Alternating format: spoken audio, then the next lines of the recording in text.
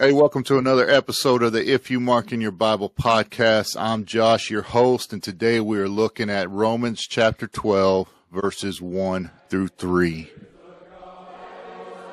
Thank you for taking the time to listen to this episode of the If You Mark in Your Bible podcast. This podcast is associated with the Scattered Abroad Network. So be sure to like, share, and subscribe, and check out the episode notes below for contact information, including websites and where we can be found on social media. Again, thank you for your support, and let's begin our Bible study. As mentioned, we're looking at Romans chapter 12, verses 1 through 3, and looking at it with us today is no stranger to the podcast, our friend Tobias. Tobias, will you introduce yourself to our audience, please? Yes, my name's Tobias Hatchett. I worship out at the 9th and Main Church of Christ in San Angelo, Texas. I am a 2022 Memphis grad and interning right now, but still doing the work. I will say, and it's been a great work. I've been interning here for about a year and a half now, and things are going quite well. And I, again, appreciate Josh, my classmate, for inviting me to do this podcast. Yeah, I've always enjoyed being around Tobias. Like I mentioned earlier, we're looking at Romans chapter 12, verses 1 through 3, just to give a very brief context of where we're at. Paul closes chapter 11. The first three verses of this chapter tie back to essentially the ending part of Romans chapter 11, where Paul talks about the wisdom, the depth of the wisdom of God. He asks the question, who's able to counsel God? Who's given anything to God that God would have to repay him for it? And then he just closes out in verse 36, for from him and through him and to him are all things, to him be glory forever. Amen. And then Paul is going to start chapter 12 with our responsibility of that. He lists this characteristic of God, and then he says this is our responsibility as his creation to him because of that. And so that's where we're at now. And so without further ado, we'll pick up in verse 1. I appeal to you, therefore, brothers, by the mercies of God, to present your bodies as a living sacrifice, holy and acceptable to God, which is your spiritual worship. What do you have there, Tobias? For one, I have not the old King James, but the new King James. And he talks about that reasonable service. How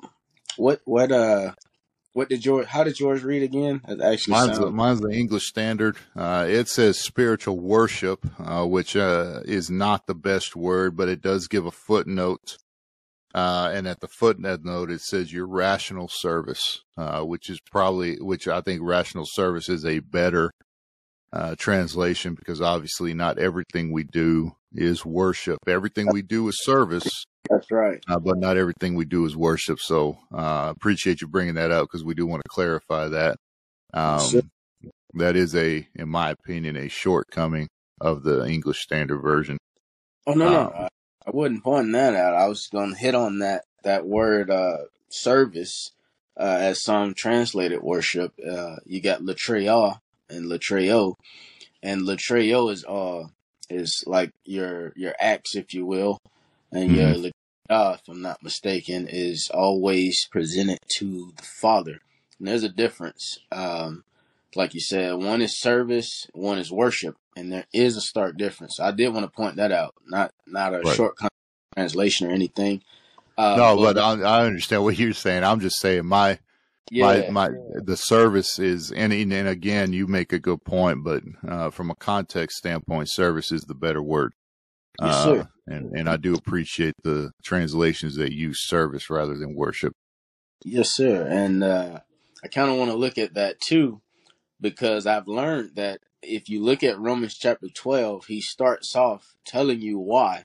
Just give you why we are to do this service. And then something I've learned, if you read verses 3 through 8, he starts mentioning those like spiritual gifts and why they ought to be unified. But 9 through the rest of the chapter is how you live out those those services, if you will.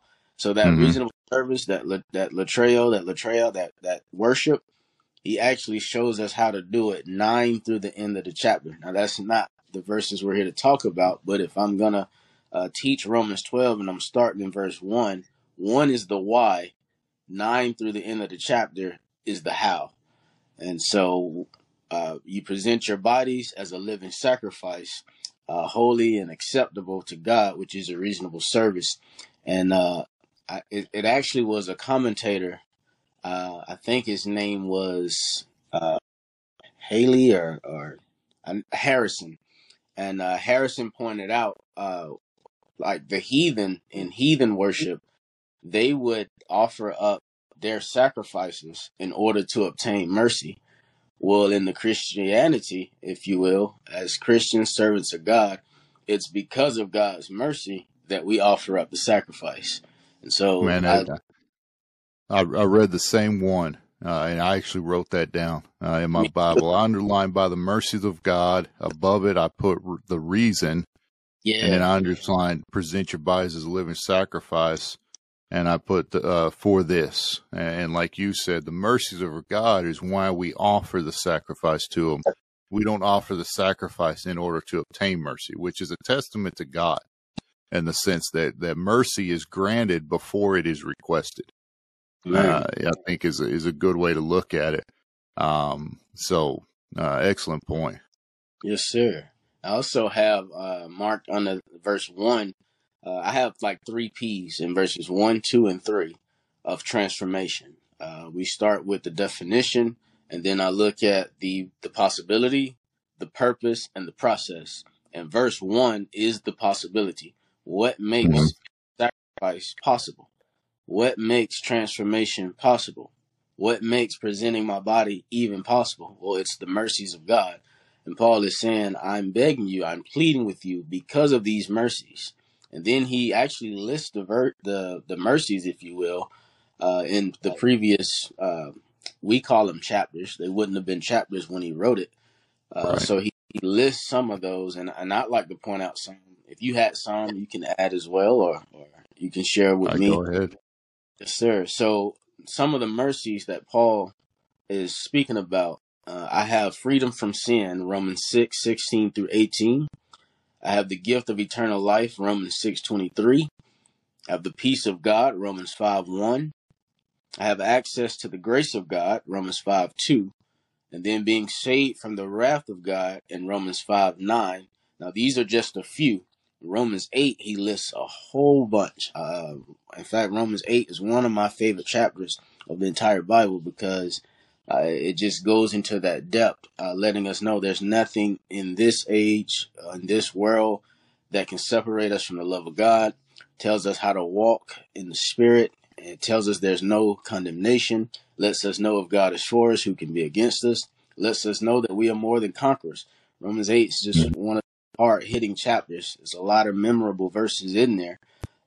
And so those are just a few of the possibilities of what makes transformation possible. And that's just Romans chapter 12, verse 1. Do you have some more of those mercies from yeah, I mean, well, you go Romans 8, verse 18, the glory which will be revealed in us is incomparable to the sufferings we have now. And that's one of my favorite passages.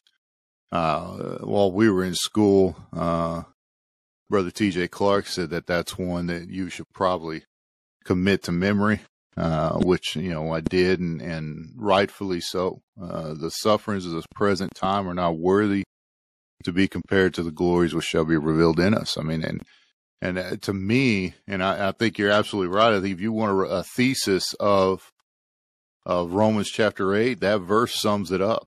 Yeah, yes, you are enduring persecutions, but guess what?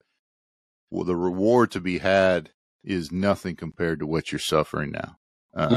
They're not even on the same scale, and so I think you're absolutely right, and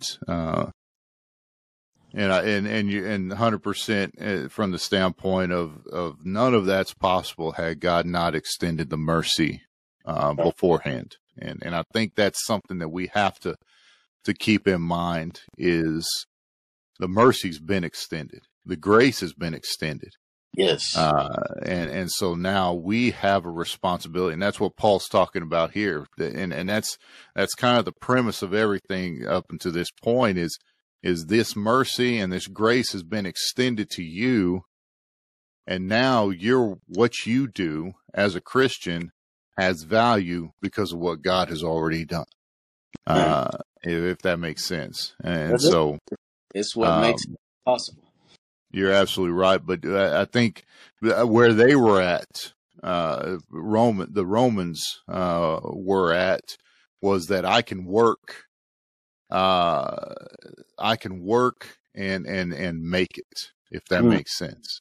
That what I'm doing is earning my salvation, the salvation, the grace, and the mercy. But it's the opposite. What you're doing is a result of the grace and the mercy that's been extended.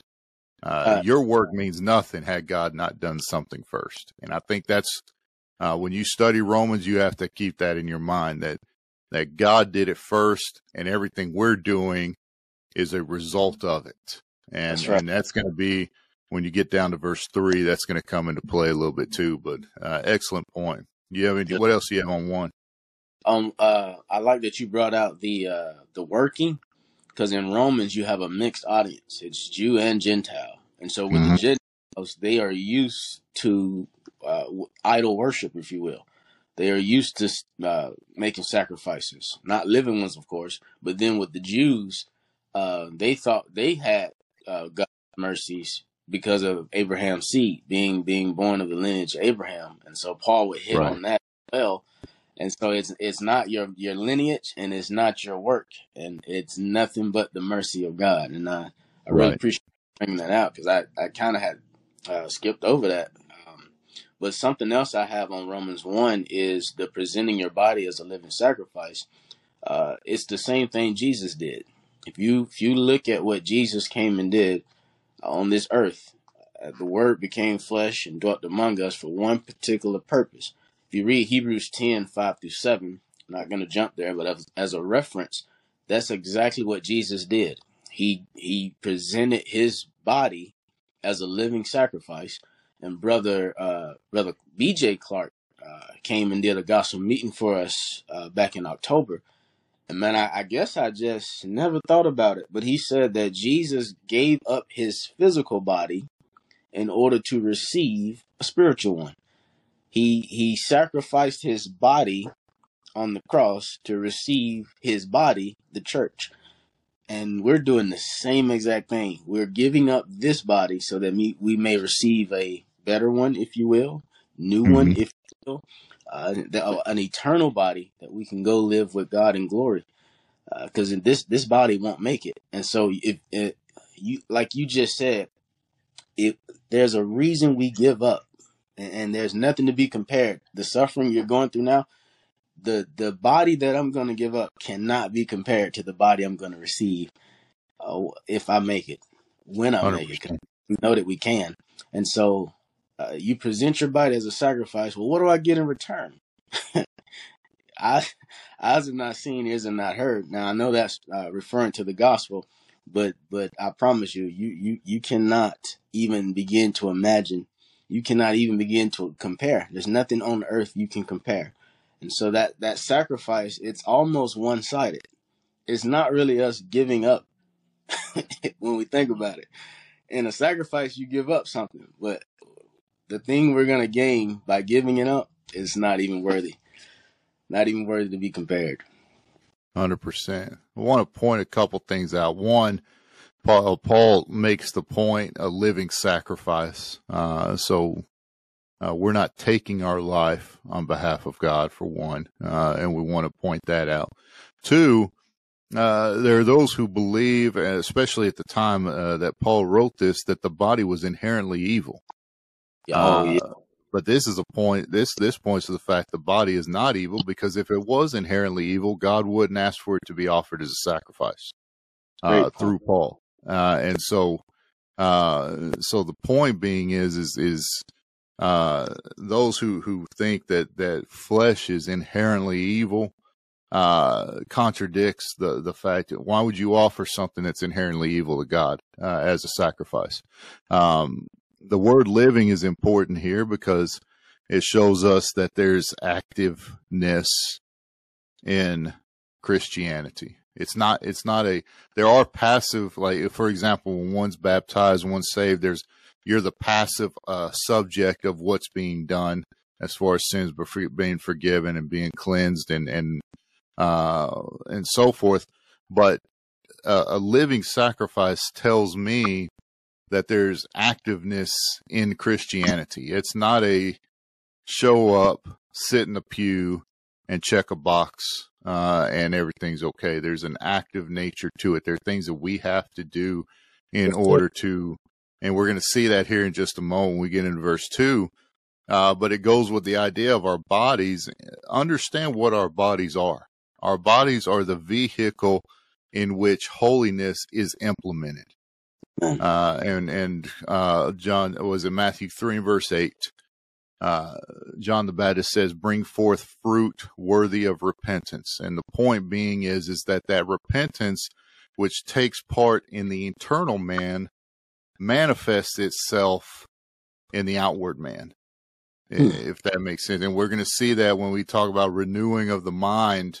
That's the point that Paul is making here, is that what we have is our body. And like you said, is to be used to the glory of God. Remember verse 36, to him be glory forever.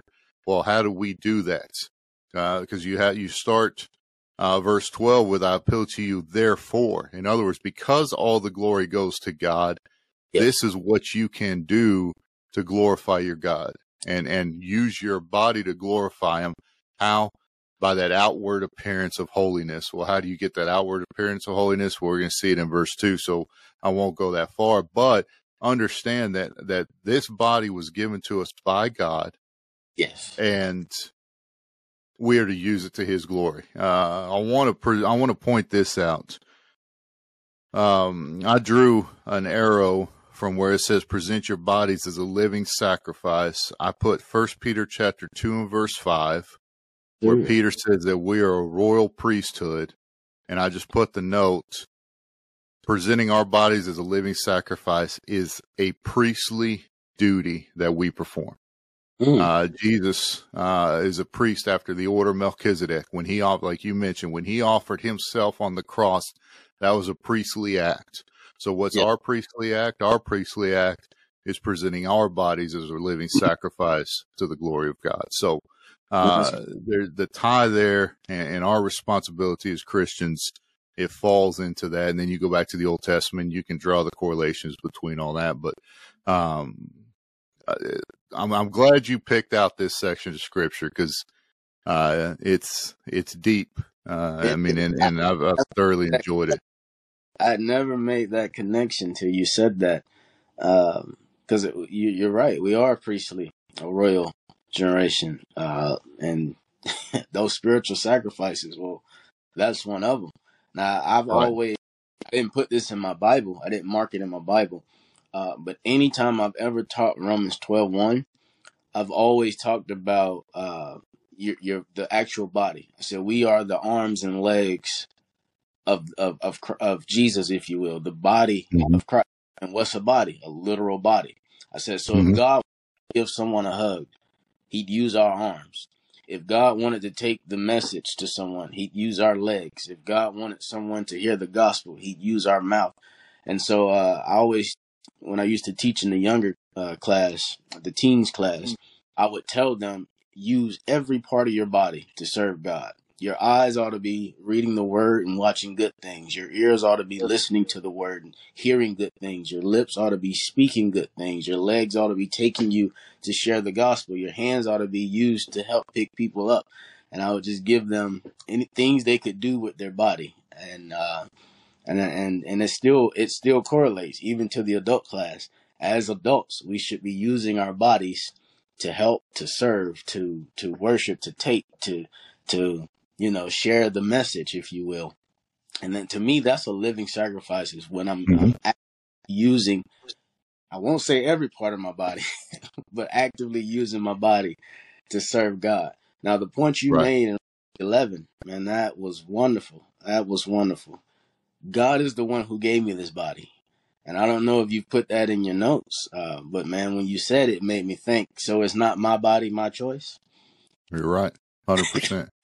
You're What? 100% right. And it's humbling too. It's Yeah. humbling that the Almighty God, the creator of all that there is going to use us to bring about his will on earth. The Hmm. one who came and lived and died for our sins is going to use us, his church, his body, to bring about his will here on this earth. And when you think about that from that standpoint, it's hard to just sit in a pew and then go home and not do anything. Mhm. From that standpoint, that there's more to it than, just coming and complaining about the song leader and the preacher and all that, if that makes sense. So, Oh, yeah. you have anything else on 1 before we move to 2? No, sir. All right, verse 2, it says, "Do not be conformed to this world, but be transformed by the renewal of your mind, that by testing you may discern what is the will of God, what is good and acceptable and perfect." What do you have there, Tobias? But there I have the process. So being transformed, number one, we looked at that word transformed, and it's the Greek word metamorpho, or however you pronounce it. I may be butchering that word, but it's where we get our word metamorphosis. And I know you've probably heard a lot of people teach on that. Metamorphosis is the thing a caterpillar goes through in order to become a butterfly. I But preached a even sermon on that about 3 or 4 weeks ago. yeah, I taught a class, and I actually Googled how long does it take a caterpillar to become a butterfly. And I think the average is about 10 weeks. 10 weeks, I believe. Maybe 10. I may need to go look it up again. But it doesn't happen overnight. Transformation takes time. And that's something I try to get through to people. The moment you come out of the water, it's not an instant. All right, I'm finna go take the gospel to all the ends of the earth. And in fact, one of the issues with Romans 9, not Romans, Acts chapter 9, when you read the conversion of Saul, when you get down after he spends the 3 days at the house and he's praying, Ananias comes and baptizes him. The whatever it is, the scales fall off. And then if you read the next verse, it seems like he immediately gets up and starts preaching and teaching. But then if you start piecing together other books like Galatians and other books like Corinthians, and you start realizing Paul spent some time before he was baptized and then went and started teaching and preaching in the synagogue. It was not an Mm-hmm. immediate change, if you will. So transformation takes time. And I think sometimes people give up because they don't see the results. Well, I was Mm-hmm. baptized. I repented. I confessed. Why do I still have these gambling problems, these drinking problems? Why am I still addicted to this? Or why am I still doing this? Well, you haven't given God's word you haven't allowed God's word, you haven't given it the time to take root and to begin renewing, to begin that transformation process. Great point. With that word transformed, same Greek word used at the transfiguration of Christ. And so, but I have Romans 1 and verse 17, faith to faith, going along with what you are. The faith to faith there is the start of the faith to the end of the faith. Right. And the point being is like you said, there's a process or a transformation that takes place over time. It's not immediate. And I'm glad you pointed it out. There is frustration. You come out of the waters of baptism and you expect it to be just a straight line. And this is a straight line from baptism to where you're at, and with a constant trend of moving upwards. And it's not like that. You start to go up and you go down and you go up and all that. And the important thing to understand is that it's about, when you go over to 1 John chapter 1 and verse 7, it's about direction, not perfection. And the There. point is there has to be that continual improvement. Mm. Are there going to be shortcomings? Are there going to be step backwards? Yes. But the idea is moving forward, and God understands this, which I think is part of that. Hebrews 5 verse 12, you're in need of milk instead of strong meat. again, he chastises the Hebrew audience for that fact. You're not progressing forward. You're not transforming. You've stayed the same. You stay stagnant, which goes back to the idea of what we were saying in verse 1 about a living sacrifice. There's activeness. And in Colossians chapter 1, verses 9 and 10, it says that we are to increase in the knowledge of God. Well, how does that happen? Well, one, it's to know his will. And then two, it's to put his will into practice. Yes. And I think the practice is the key there. That is an important word in the sense that the only way you and I get, if you take up a sport, if you take up an instrument, if you take up a hobby, whatever it is, it's never I'm going to start doing this and then be perfect at it. Right. There's practice that's involved. There's taking things that you've learned, applying them in action, and eventually you get to that point where they become more habitual. And that's the idea that you're making here as far as this transformation process taking time. It takes time and it takes active pursuing of that capability. Mm-hmm. And so excellent point there. I put Colossians chapter 3, verses 1 through 4 here when it says, seek not the things of the world, but seek those things which are above, what Christ said at the right hand of God, and so forth. And so that's the idea here. I also underline conform to this world and be transformed by the renewal of your mind, and put external versus internal. And this goes back to the thought that they thought their works could justify what they were doing. In other words, what they showed everybody. Well, the world was like that. The world thought that if I put on this facade of holiness, then I'm holy. Mm-hmm. If I look holy, then I'm holy. Which that was the issue Christ had with the religious leaders. Right. When he told them that. He said, on the outside, you're whitewashed tombs. Yeah. You know, you're clean on the outside. Everyone thinks you're clean and holy, but on the inside, you're full of dead men's bones. You're corrupt, and that's not pleasing to God. And so, and Paul's touching on this. The do's and the don'ts of this living sacrifice is, one, don't give yourself over the world. That's the not. What should you do? Renew your mind. And then he'll go on to that. What else do you have here? That word, transformed, if you look it up, it's passive. Mm-hmm. Transformation is not something we can do on our own. It's something 100%. That happens to us. God is the one doing the transforming. But see, mm-hmm. God will only do what you allow him to do. And so if you're saying, well, I'm not being transformed, it's not God. It's not the operator. You keep getting up off the table. If you would just sit down and let the doctor finish doing his work, you may see some results. And I found this. If you tie verse 2 back up to 1, when does the transformation take place? It's during the service. The moment you quit serving, you stop being transformed. You can read your Bible, pray, meditate, do yoga, all you want. But you stop serving, you stop presenting your body as a living sacrifice, I promise you the transformation will stop taking place. 100%. And going back to Colossians 1 and verse 9, he says to know God, to increase in the knowledge of God. And then he gives the two parts to it, like we mentioned earlier. One, know the will of God. You can't do the will of God if you don't know it. So you have to know it. So study's important. Knowing God's word is important. Spending time in the word is important. But there's also a facet where you have to put it into practice. Yes. And we fool ourselves if we think we can go learn God's will, hear it preached on Sunday, and then turn around, leave the building, and leave the message in the auditorium, which is essentially what a lot of people do. They hear the message, but they leave it there. They go out and live their lives, and whatever was said that morning in the classes or the sermons or whatever isn't applied to their life throughout the week. And so there's more to it, to this transformation, than just learning God's will. How many people are experts in the Bible, scholars in the Bible, but at the same time they're skeptics?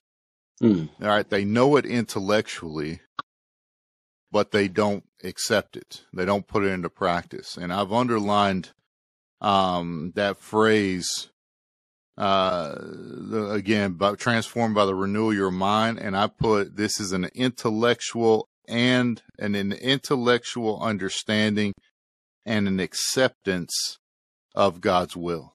And it's not enough just to know it, but you have to accept it. Well, how do I know that you've accepted it?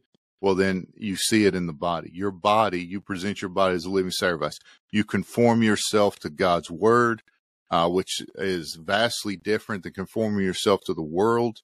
And as a result, you're able to see the Christianity. You're able to see that transformation, that renewal of your mind. And I think renewal of your mind here goes back to what Peter said in Second Peter chapter 1, around 12 or 13, when he says that you already know these. I'm paraphrasing, but he says you already know these things, but I'm going to continue to remind you of them.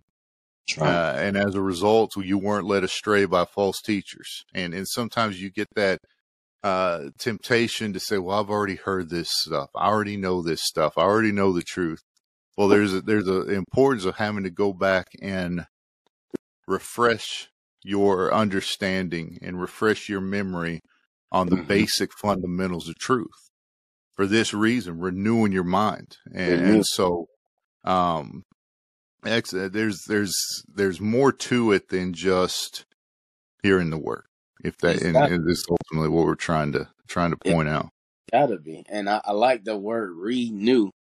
Like you said, I've heard this before. Well, you need to rehear it as if it's new. It's all new to you. And sometimes there are some things we need to relearn.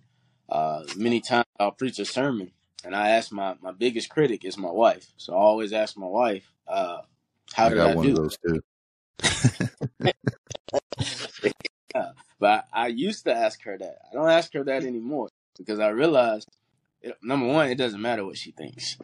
I'm kidding. But the question I started asking her was, did you learn anything? Because if I'm going to teach God's word, that's what I ought to be doing. We ought to be learning. Every Sunday, you ought to be learning something. Now learning takes place two ways. You need a good teacher, but you also need a good listener or a good student. So sometimes they don't learn because of the preacher or the teacher. But sometimes, like you said, they don't learn because they're hearing it, but they're not trying to put it into practice. And so I always ask, did you learn anything? And sometimes she'll say yes. And sometimes she'll say, I didn't learn anything new, but I relearned some things. And we should always be learning something. And when we hear God's word, whether it be learning or relearning, we ought to be renewing our minds on a daily basis, not just Sundays and Wednesdays. 100%. I've underlined that phrase, discern what the will of God is, or what is the will of God. Discern what is the will of God. Put Ephesians 5:8-10. When it talks about walking in the light. And it says there in verse 10, Paul says to try to discern what is pleasing to the Lord. And again, this goes back to Colossians chapter 1 and verse 9. Well, how do I know this? Well, I have to know the word. I have to know what's pleasing to him. And that's the thought. Renew your mind, constantly, study, test, or prove what is the will of God, or prove what is right to God, or what would please God. And then he gives the characteristics, and I've just underlined that phrase, what is good and acceptable and perfect. And I just put that's the characteristics of God's will. So if we have an intellectual knowledge and acceptance of God's will, then we have an intellectual knowledge and acceptance of what is good, of what's acceptable, and what is perfect. And that's we're gonna make this as we go into verse 3. When we understand that, when we understand the intellectual and the acceptance of God's will, we understand that it's good and it's acceptable and it's perfect. Then you and I are going to put ourselves in our proper place, which he's going to talk about in verse 3 before. But that he's building into that point, because he's going to go on and start talking about how we're all many members of the same body. That's it. Contributing in different ways. And there is that temptation to put what you do in the Lord's body and compare it to what someone else is doing and try and make yourself a more important. And like you said, eventually our bodies wear down. Eventually our bodies get to the point where we can't do what we want. And there needs to be a point where we step aside and allow someone else to do it and so forth. But like I said, we'll get to that in just a moment.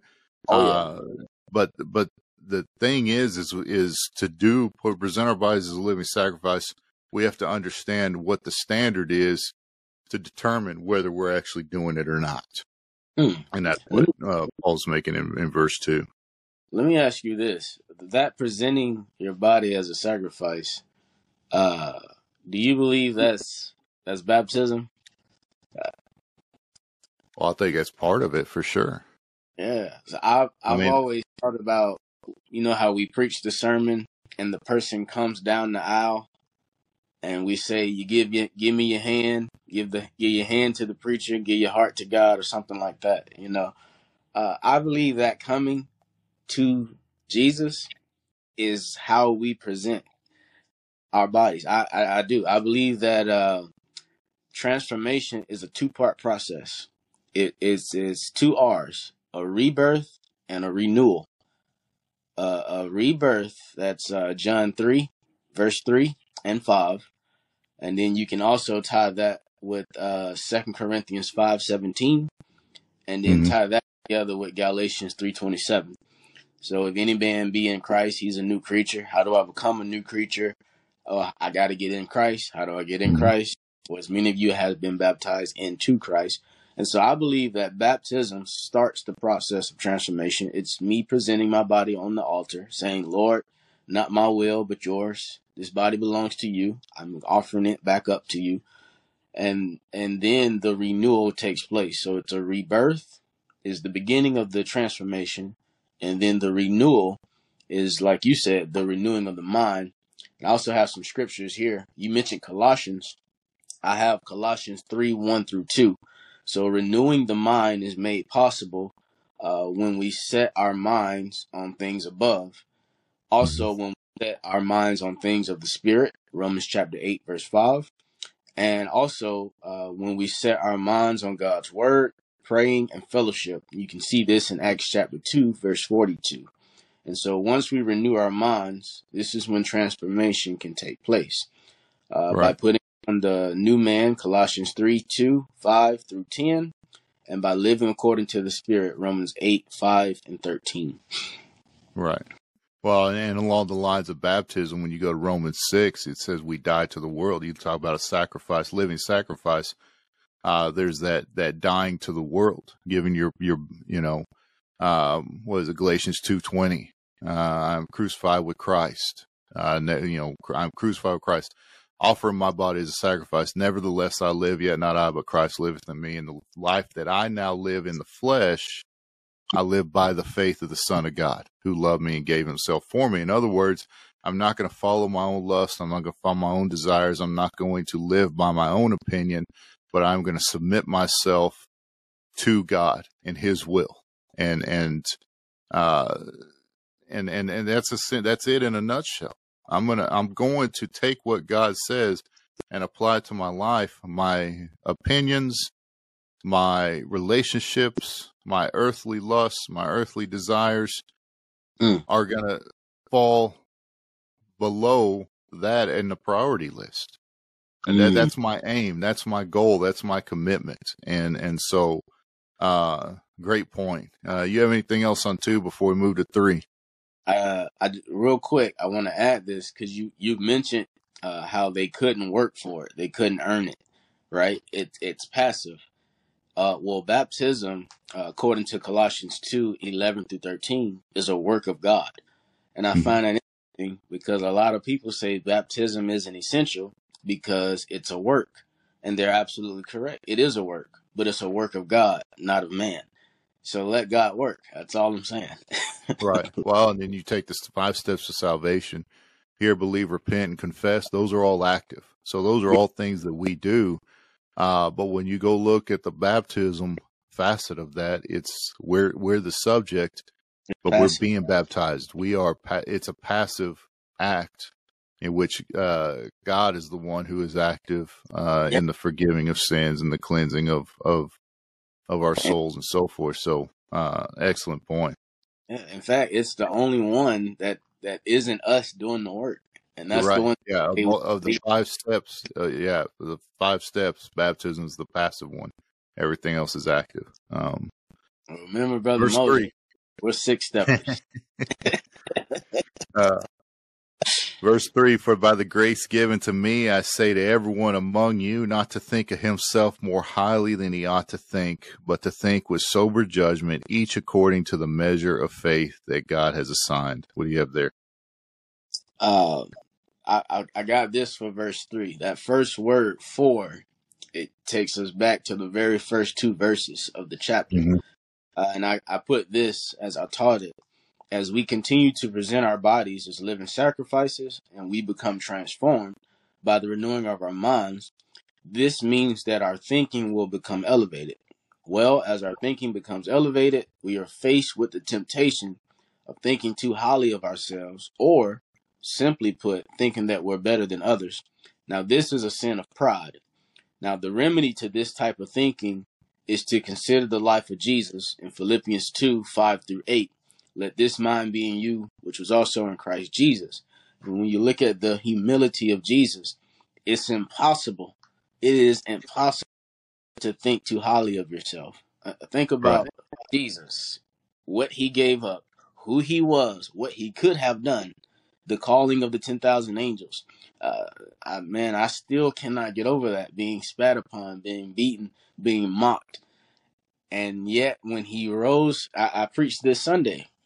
When Jesus rose from that grave and gave the Great Commission, he could have asked for Pilate. He could have asked for the crowd. He could have asked, what was that guy that hit me, and said, who hit me?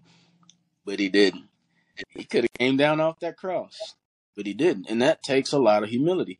You have to realize I'm just a servant. I'm just a sacrifice.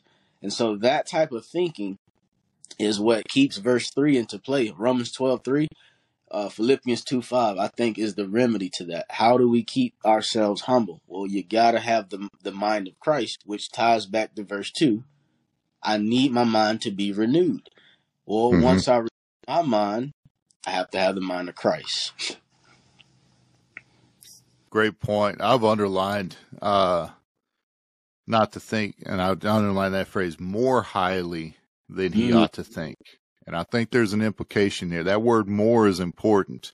You put Matthew 22 and verse 39, love your neighbor as thyself.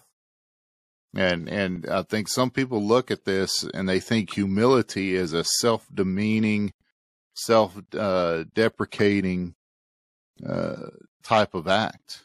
In other words, I got to look at myself as if I'm worthless, as if I'm useless.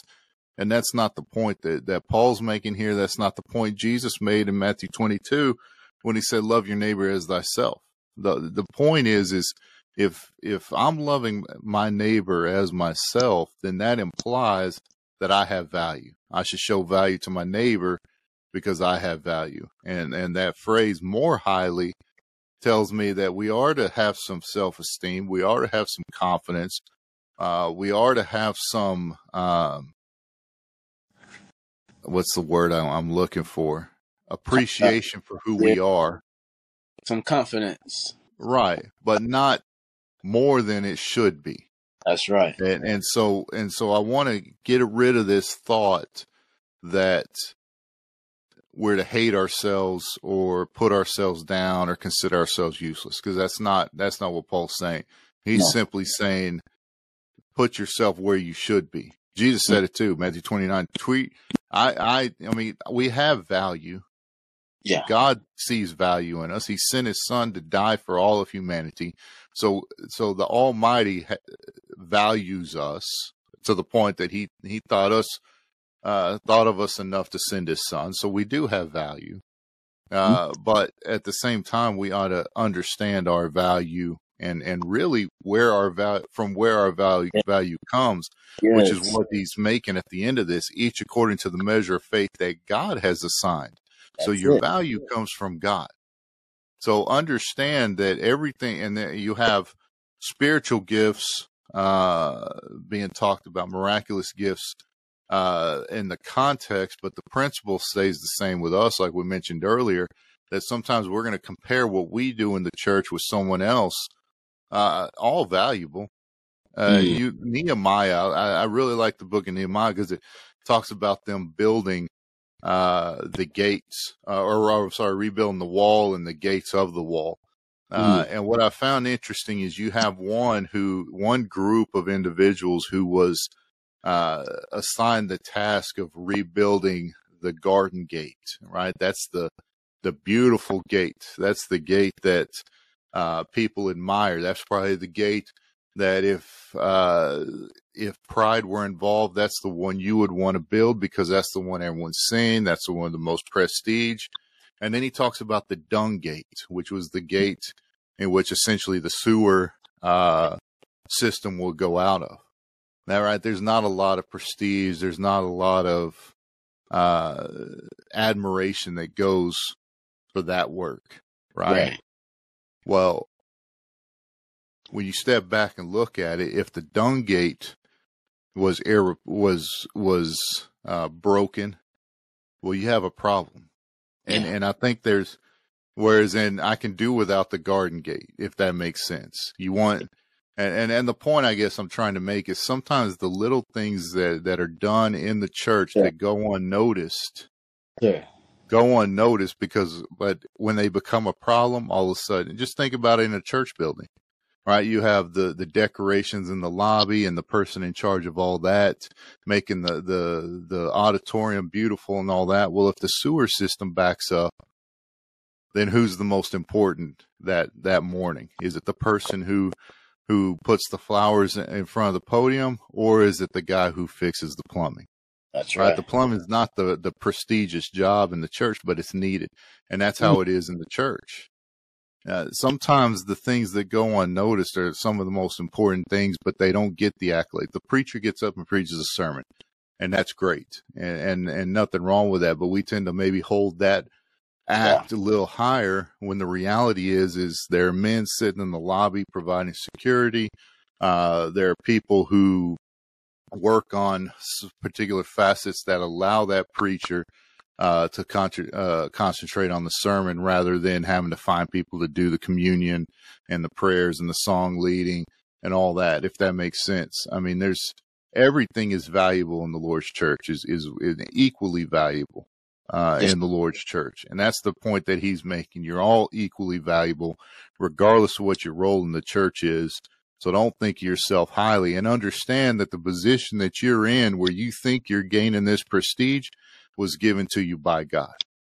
And I drew a line between more highly than he ought to think and then the measure of faith, and just linked them, because I think as our measure of faith, as our faith and our understanding of what God has done increases, then our humility increases with it as well.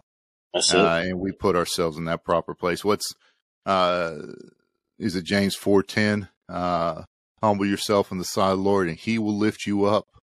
And so I think that's the premise that we want to pull from this verse, is that if we lower ourselves, God's the one who's going to pick us up, and understand that we're being lifted by God, and have these opportunities because God's given them to us.